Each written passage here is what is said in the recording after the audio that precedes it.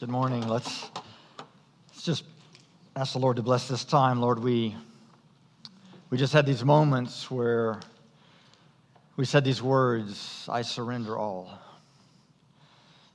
That we give up all, that when we don't understand, that we will choose you. And so that's simply our heart today, Lord. We desire to choose you. We desire to follow your path. We want to see it more clearly and more accurately this morning. So we trust you in these few moments that we have together to bless this, to open our eyes and ears to be able to hear and see more accurately. And we trust your path. In Jesus' name, amen. Amen. So, whoever comes to me and does not hate father and mother, wife and children, brothers and sisters, yes, and even life itself, cannot be my disciple. Whoever does not carry the cross and follow me cannot be my disciple. So therefore, none of you can become my disciple if you do not give up all your possessions. Welcome to church. The marriage counselors, get this lectionary text. Where we're encouraged to hate our families. You know, actually, this is the beauty of the lectionary. It forces us to deal with these kind of difficult subjects and difficult texts that we would oftentimes just skip over because that's just a little too messy. How do we make sense of that? But the idea of following the lectionary causes us to grapple and struggle with these things. And so, can you imagine a political candidate saying, come and follow me and vote for me? Now, your taxes are going to go up.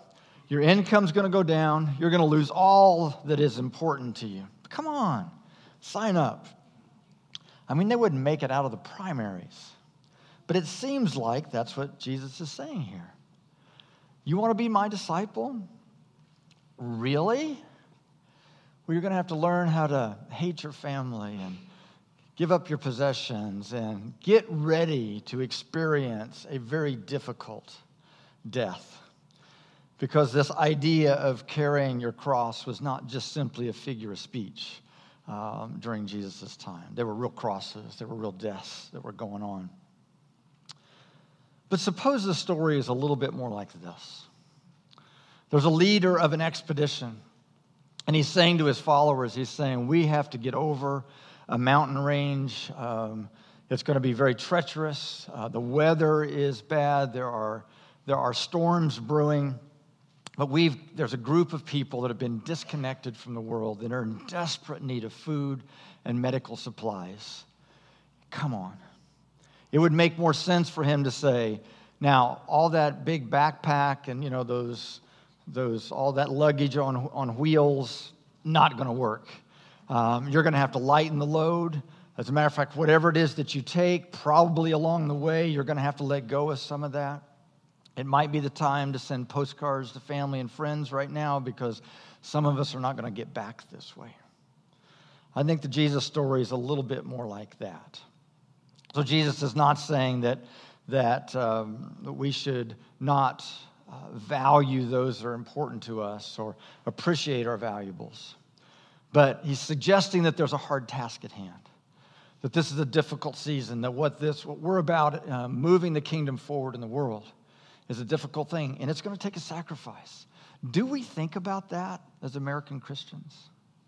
I wonder if most of our thoughts as American Christians is mostly, what is this morning, this next hour going to do for me? How is it going to help me feel more comfortable? Get some of my needs met? How am I going to feel more fulfilled by following this path? Do we think about sacrifice? Do we think about cost? Not sure. Jesus said, give up all your possessions. What are our possessions? Possessions are things we own, we bought, we were given, we inherited, we found, we're responsible for, we have to maintain, and we have to either take it with us, get rid of it, or figure out some place that we can possibly store it. Some of you have just moved or you're getting ready to move, and you have to figure out what to do with all the stuff that you have. Some of us are empty nesters, and we have to figure out what to do with all that stuff that was left behind when the kids left. Some of you have stuff, but it's junk, and you don't want it, and you need to get rid of it, but you're trying to figure out what to do with that stuff. So we want to declutter a little bit today. We're not going to go to the top of your closet. We're not going to go look under your bed. But we want to do a little bit of mental decluttering today and get rid of some of the junk that we have in our thoughts and minds. Some of our clutter, physical and mental, comes from our family. Generations have passed things down to us, and some of them are good things. We have treasures, like Brent's grandparents. We have the clock that they were given for their 50th wedding anniversary, and that's a treasure. Some other things that we've been given from family, they may consider a treasure. We don't quite so much.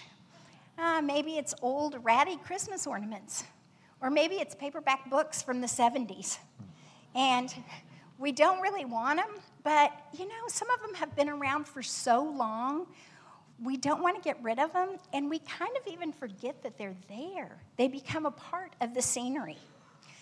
I work a lot with people who have mental clutter, and some of the mental clutter that I hear almost every day in my practice, and this is false, by the way, but I hear families have been handed down this generation, from generation to generation, this idea of all men have some huge flaw in them, and you have to pick what you live with.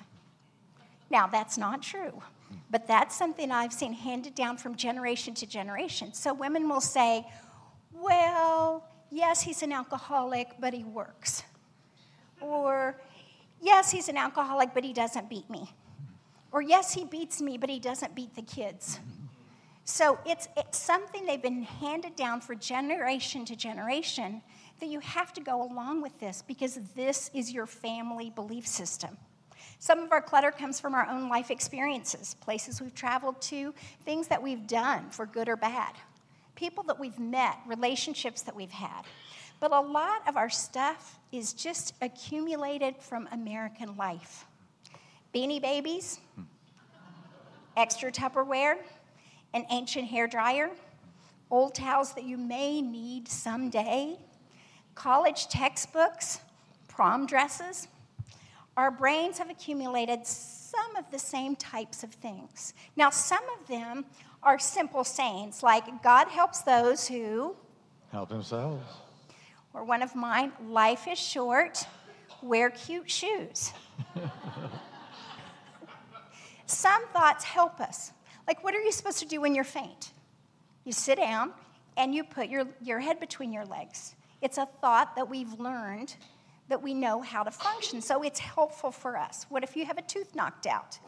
You put it in a glass of milk and you call the dentist. Those of you who don't know that, that's free advice. But there's thoughts and attitudes and beliefs that we've picked up, and they may be cultural, and they may even be beneficial for a season, but they aren't helpful in the long run. Any of you guys, I know you have parents or grandparents that went through the Depression or lived right after that? Do you feel that little twinge sometimes when you throw something away? I have that a little bit with aluminum foil. I will take aluminum foil off of a cake and I'll go to throw it away. And I hear my mother or my mother-in-law in the back of my brain going, oh, honey, it's just got a little bit of frosting on it. We can just wipe that off and we can reuse that. Because their generation learned to hang on to everything. Butter tubs. I recycle them or I throw them away, but I will still have that thought of what I heard, use it up, wear it out, make it do, or do without. That came from the Depression era. My mom's 90, and I know when we go to clean out her house, we are going to find so many Cool Whip and margarine tubs in the cabinets. I just know that we are. So just as we have to sort through what comes into our house, and we have to figure out what do we keep, What do we get rid of? What do we put here and what do we put there? We have to sort through the things that come through our minds, that come into our lives, and that affect our attitudes and our thinkings. And we have to make sure that we're not collecting ideas or habits that are contrary to a Jesus way of living. We just finished this series on Netflix called Foyle's War. We like British shows. This one actually is about a detective back in the World War II era, and he's in a little town on the coast of England, just south of London. And he's basically solving crimes and murders while the war is going on. It's quite a fascinating show about what's going on culturally there at the war. And it was so popular that it just kept going, and so they ended up having to write stories about what happened after the war. And when the men were coming back and everything was settling down. And so you see this pretty amazing upfront view of what the war was like. You hear these stories about nightly air raid sirens that would go off. And everybody would take shelter. And there were blackouts. You had to turn all your lights and all the electricity off so that the enemy couldn't see. And your neighbor's house or a building in the city might be bombed and just left in rubble. There was food shortages and all kinds of things of lack. And as the war ended, what began to happen is that they felt like it really wasn't getting much better, that the food shortages were actually even a little bit worse. And some of the men were coming home after some 6 years of being away and trying to reintegrate back into life. And it was very difficult, very challenging. Some of their jobs have been given away to other people. And it began to settle into this statement that is said over and over in the last shows. This kind of hopelessness of, was this all worth it? What were we fighting for? Now, this seems so different than what we remember happened in America with ticker tape parades and the baby boom era and the housing boom and guys going to college on the GI Bill, and everything seemed to be coming back alive. But the Brits experienced this very close and upfront. They were walking through the rubble in their town after the war was over, and again rationing, and they settled into this sense of hopelessness. And this idea of, was it worth it, began to be the spirit of the age during that season. I was praying one day this week, and I was praying specifically against cynicism, that we wouldn't give in to cynicism. And the word that kept coming to my mind was ennui. It's E-N-N-U-I, for those of you that aren't familiar with it. Ennui typically means apathy, or a lot of times we use it to mean boredom. But you have to work with me here, because at one time I was a French major, and I spent a lot of time studying French literature and government and history. And so the thought of ennui had a slightly different meaning to me than just this boredom. Ennui to me was almost a soul weariness mixed with a bit of disdain or superiority. It's a snarky kind of hopelessness, but it was more than an attitude. It was a spirit of the age. And so just for fun, I Googled ennui, and I came across an article in Mental Floss. It's one of those fun fact websites, and it tells you how to tell if you're struggling with angst, ennui, or Weltschmerz. Never knew that one before. So briefly, we want to give you the definition from Mental Floss of those terms, slightly summarized. So first of all, angst. Angst is the word for fear in German, Dutch, and Danish. The term became associated with Soren Kierkegaard. He talked about a type of anxiety that arises in response to nothing in particular, or the sense of nothingness itself. It's not exactly fear and not the same as worry, but a simple fact of the human condition, a feeling that disrupts peace and contentment for no definable reason. So are you dissatisfied and worried in an introspective, overthinking German kind of way? If so, you've got angst.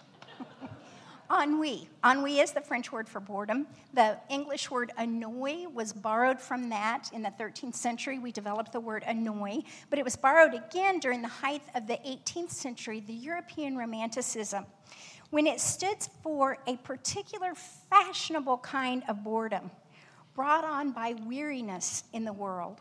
Young people at that time, feeling like the French Revolution did not fulfill their promises, took on this sense of hopelessness, this sense of lethargic disappointment, a preoccupation with the fundamental emptiness of life.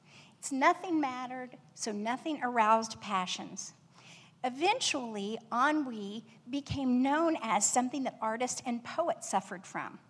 So a claim to ennui, if it's, oh, I'm suffering from ennui, it's a mark of spiritual depth and sensitivity.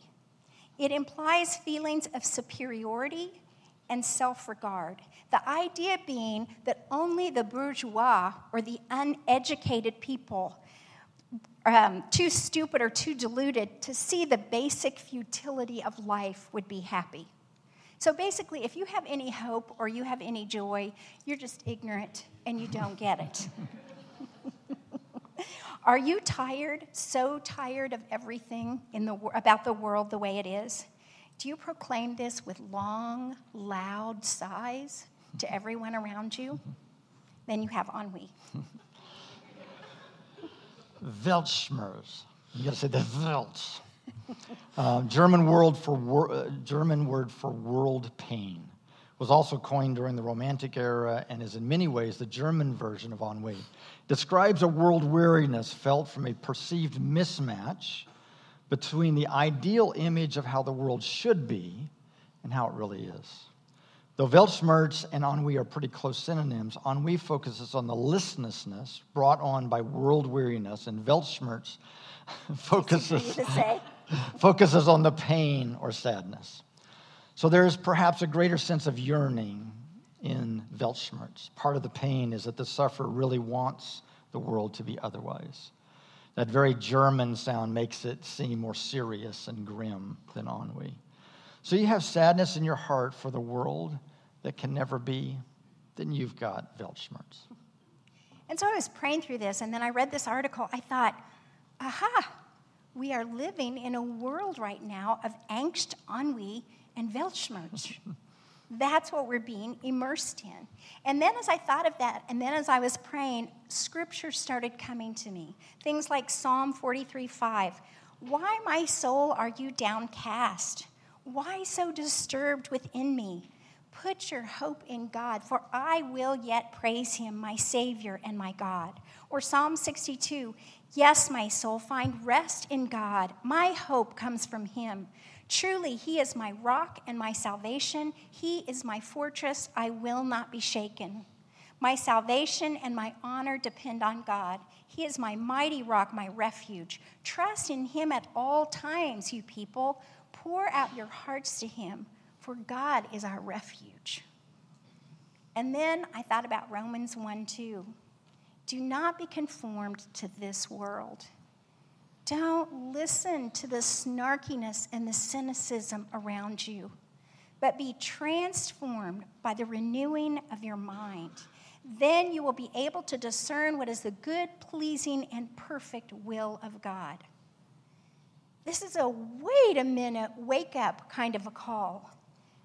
Why am I believing in despair? Why am I allowing discouragement around me to affect me? To affect my attitude or my mood. And then what really topped it off is I was reading the Daily Office, and we're reading through, in the Old Testament reading, we're reading through the book of Job. And so we see that Job has gone through all these horrible things, and his friends are not being the best friends in the world. And then all of a sudden, in the midst of the scripture, he says, I know that my Redeemer lives, and that in the end, he will stand on the earth. Have we taken up the spirit of the age? We, the people of God, the people of hope? Are we taking on the spirit around us, or are we remembering who we are? So today we just want to examine our hearts a little bit. Do we have one of these, or maybe a sprinkling of all three of them?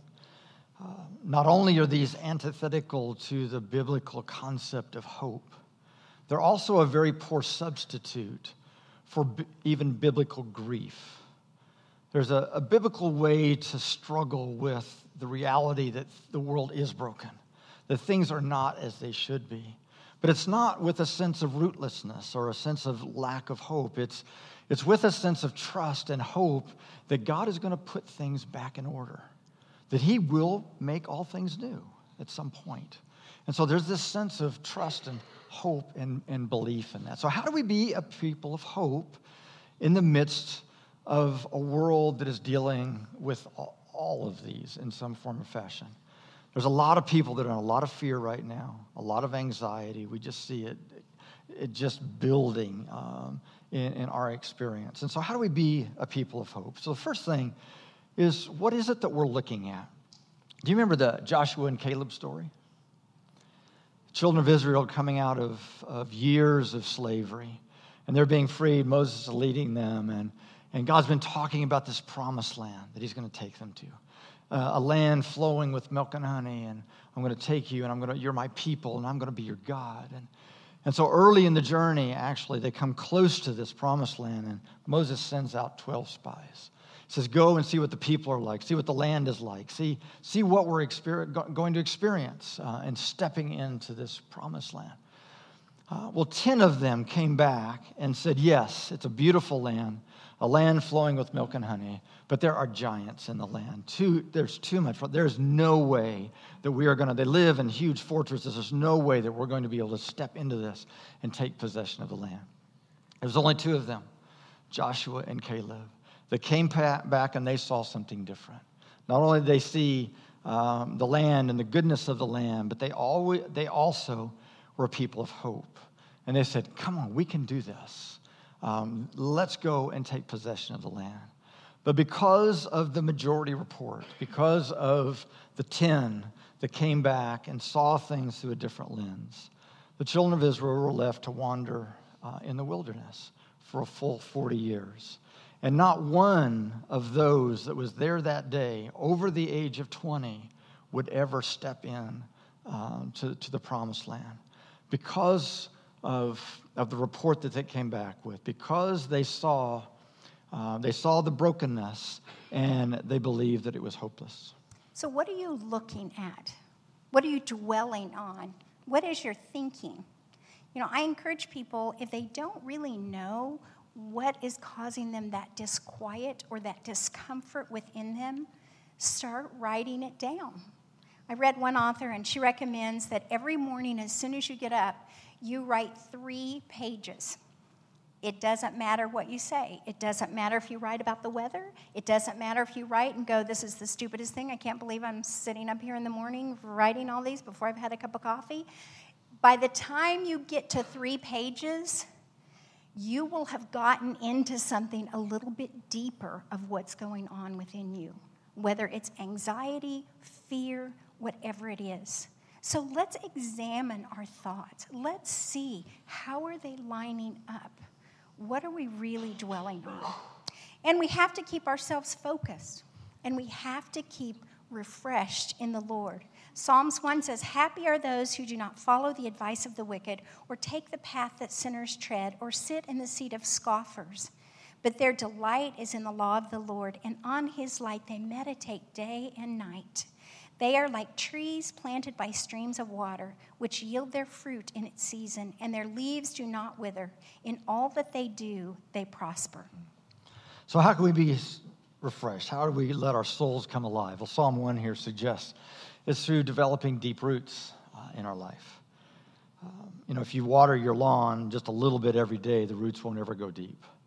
It's got to be through these moments of soaking and letting things settle in deeply to us. And so this is different than just kind of looking for the next thing of the moment.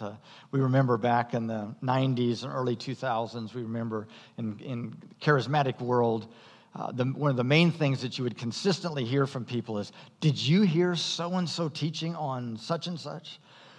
It was, you got to go listen to this. And it was just a buzz constantly. And so people now at that point, they were passing out cassette tapes, okay? And so everybody had all these little piles of cassette tapes that they were listening to and moved into CDs and stuff. But it was kind of an inspirational, inspiring kind of thing that was happening. And yes, when you listened to it, it would inspire you for the moment. But oftentimes, by Monday morning, we forgot what it was even about. Rarely did we begin to actually apply it in our life, and did it actually do some transformation. And so what do we have to do so that we can deepen our roots, so that we can deal with the droughts that we have in life? In our marriages, I say to married couples, if we could work a week and then take a week off and leave the kids and all the financial issues and all the stress and stuff and go to the beach or the mountains, do a cycle of that every other week, it'd be sweet. We'd really like each other all the time. I mean, it'd be pretty great, right? But that's not what real life looks like.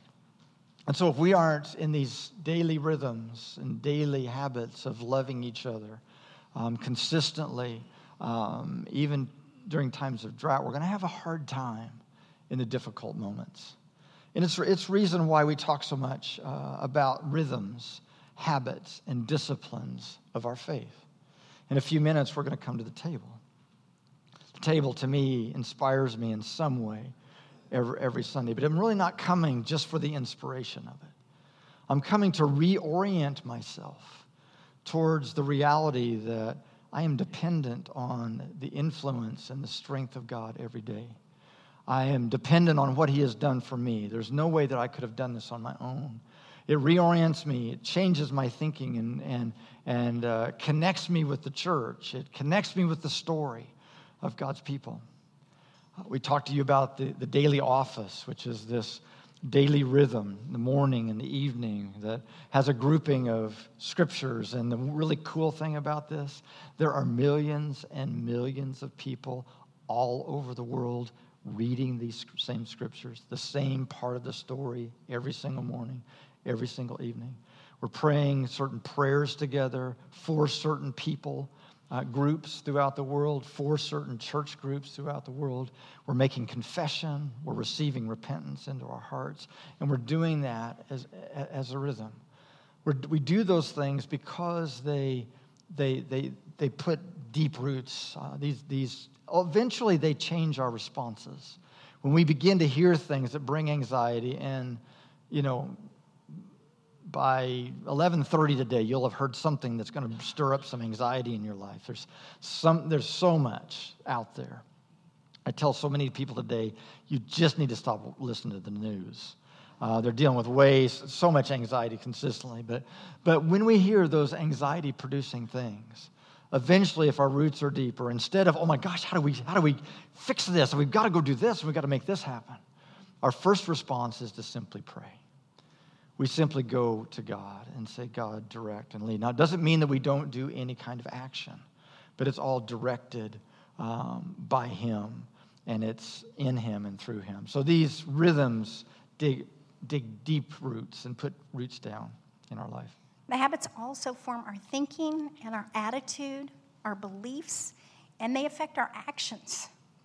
It helps us learn how to live in line with who God created us to be and the mission that He has for us in the world. Psalms 1 says, if we have deep roots, we can produce fruit in season. Our leaves don't wither. We're the people of God. We are the light of the world.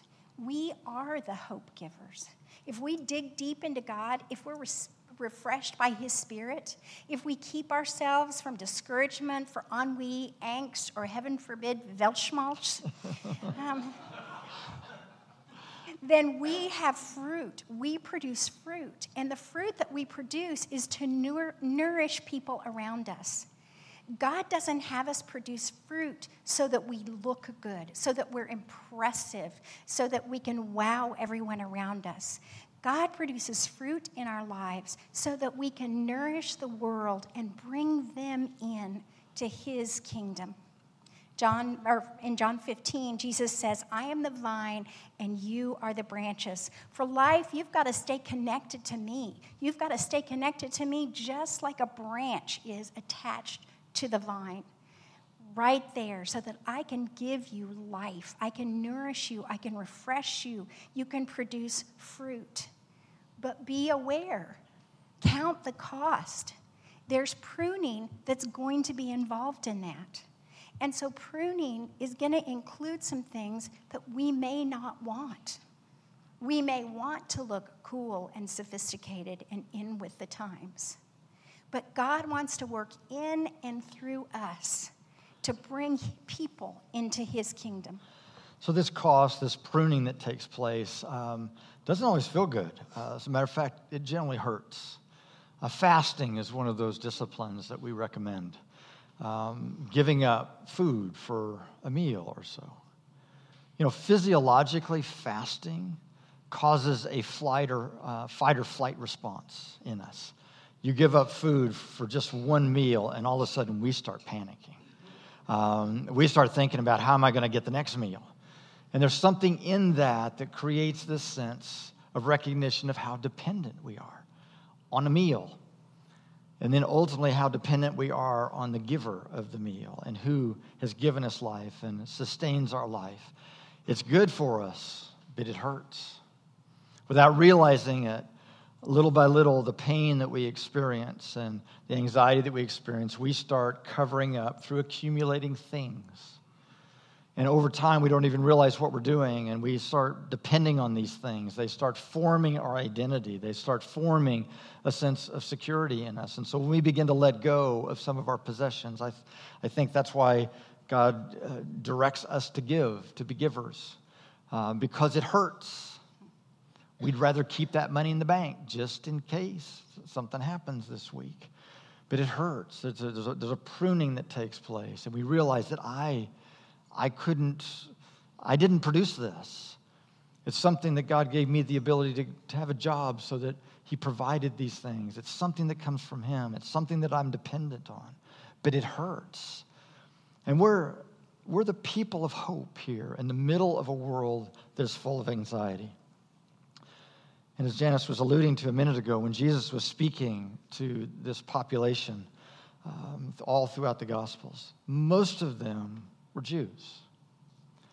And the Jews had misunderstood the blessing, the purpose of the blessing in our life, the reason that God has done what he has done for us, is so that we can then turn that towards others. The Jews misunderstood that.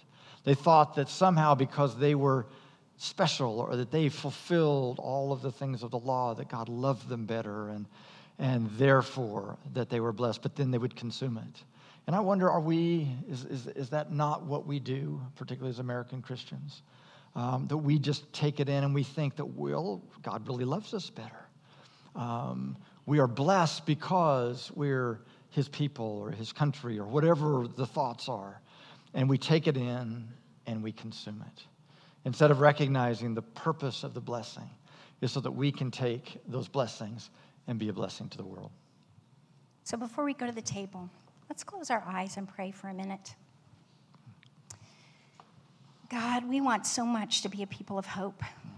We want to reflect you and your goodness to those around us. Help us to sort our stuff, to find out what we've allowed to come in that's not of you. Maybe it's an attitude. Maybe we've slipped into negative thinking. Maybe it's a family belief that really is ungodly. Or maybe it's a self-centered way of thinking and living. I deserve more. We don't want to give in to the spirit of the age. We don't want to give in to things that are not like you. We want to be Jesus followers, reflecting you and bringing hope and healing to the world. In the name of the Father, and the Son, and the Holy Spirit. Amen. Thanks for listening to this message from Sanctuary Church. If you're in the Tulsa area, we invite you to attend one of our weekend services on Sundays at 8:30 a.m., 10 a.m., or 11:30 a.m. If you would like more information about who we are and what we're about, or to partner financially with what God is doing through Sanctuary, you can go to our website at sanctuarytulsa.com. You can also download our mobile app from the App Store and Google Play. We hope you'll join us next week. Grace and peace.